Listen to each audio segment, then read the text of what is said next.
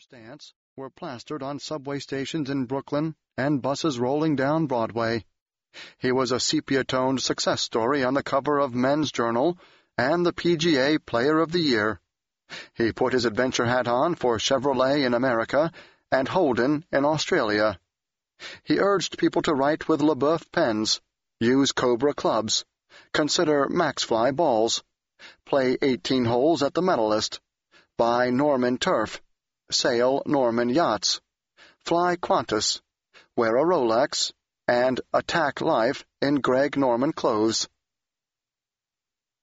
2 years earlier, in a villa on the other side of America, the cornerstones of this success story, International Management Group and the man they once marketed, had collided. Then nobody was smiling. Norman, his chiseled face intent, was talking to his agent, Hughes Norton. Norman's elegantly beautiful wife, Laura, sat beside him. They were discussing the successful outcome of the biggest gamble of a career founded on risk. In 1990, Norman had invested $2 million of his own money in Cobra Golf, Inc., acquiring a 12% stake in the company. Even before the primary shares were offered in September 1993, it was clear that Norman's stake was worth almost $20 million. By January 1, 1996, it would be worth nearly $44 million. In the meantime, Norman had left IMG, and the small matter of a commission had arisen. Earlier, they had reached a stalemate, but now Norton believed he had a temporary solution in mind, a destination for the $1 million in question, a safe house, as it were, on the way to IMG.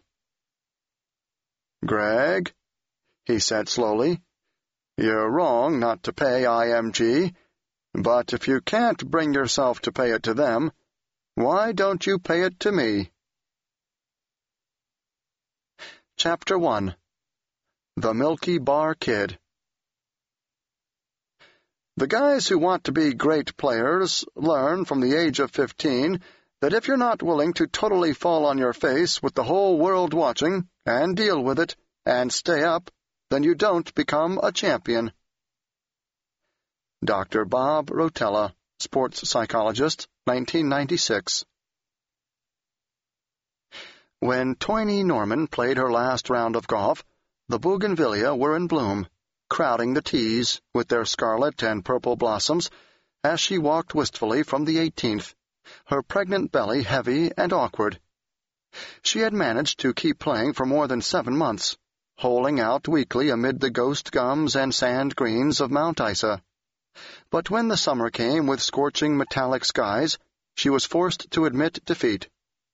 On February 9, 1955, she was admitted to the hospital with high blood pressure.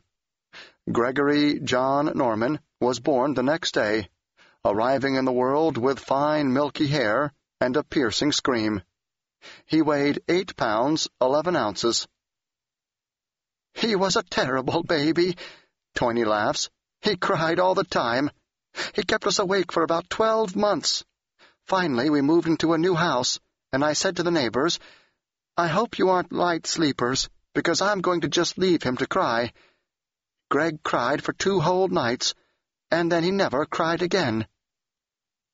Both Toynee and her husband Mervyn were of Nordic ancestry.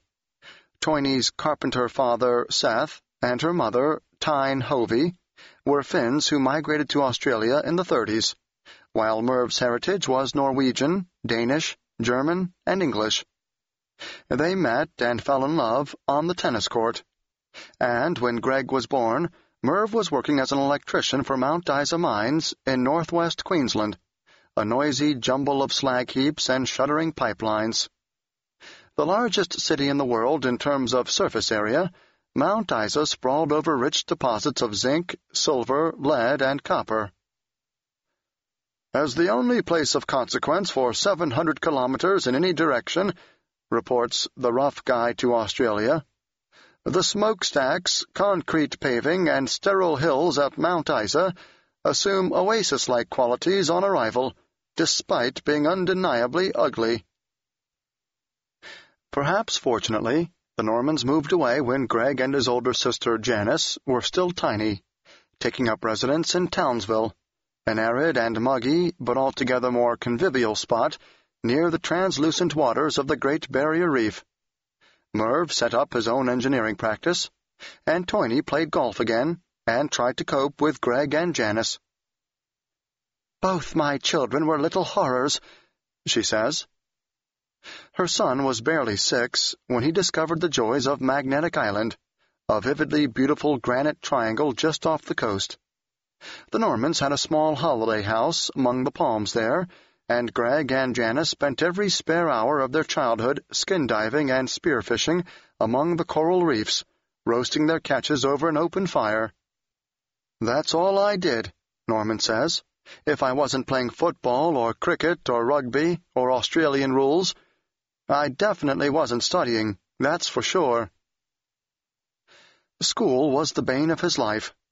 He remembers a certain fondness for engineering, geography, and physics, but his mind was always elsewhere. He despised French. "He didn't like school," Toyney says. "He'd rather have been outside. He didn't apply himself. His father tried to get him to, but he'd rather play sports, to the despair of his teachers. I ran into his headmaster years later, and he said, 'I often wondered what was going to happen to Greg.' They always thought he could have tried harder." "He was always occupied and physically active," Merv recalled. "The bloke was never sitting down reading books. The simple thing is that his coordination was so good that any sport he touched he could have played it well. Picked up a billiard cue, and he could play billiards well. Always had that good hand-eye coordination." As a young man, Merv had been a talented rugby footballer who received several offers to go south to Brisbane and play, but his priorities lay elsewhere. Stern and uncompromising, with wide, powerful shoulders, he labored toward a degree in electrical engineering and then threw himself into work at Mount Isa Mines. Norman describes him as dictatorial, the kind of man who would bang his fist on the table and say, "That's it, boys. No more talk. Let's do it now." A man to whom actions spoke far louder than words. "To win anything," Merv would inform his small son, "the first thing you need to do is control yourself, then the environment around you. Do that, and you're on your way to improvement." At that age, the only thing Greg was interested in improving was his sporting skill. He proved an adept rugby league footballer at Townsville Grammar, and was chosen to represent Northern Queensland against Southeast Queensland in a match in which he scored the only try. A series of strains and minor injuries persuaded him that rugby wasn't for him, but by that time he had developed a passion for bareback riding, galloping along the beaches in a wild flurry of spray. He and his friend Peter Rawkins kept horses in a paddock behind Greg's house, a location that would have been convenient had it not involved a 3-mile hike to the gate. To facilitate matters, Greg cut a hole in the fence, and, after being caught red-handed by the furious park ranger, was banished forever from keeping horses there. Like a lot of young boys, Greg saw his father as dull and authoritarian. It came as a huge surprise to him to discover, years later, that Merv had been a bit of a prankster in his time, rigging up sticks of gelignite so they would explode when the lighting he had fitted in the new Mount Isa Golf Club was switched on in a solemn ceremony. Merv's engineering skills also enabled him to build a little sabot yacht for his water-mad children, who were members of the Townsville Sailing Club. Greg was already steeped in the machismo of Australian society, and he immediately appointed himself captain of the Peter Pan, shouting down his older sister. After they had sailed to victory in the B-grade club championship, Janice punished him by joining the crew of a boat whose owner allowed her to be skipper. "It was always the same," Janice laughed.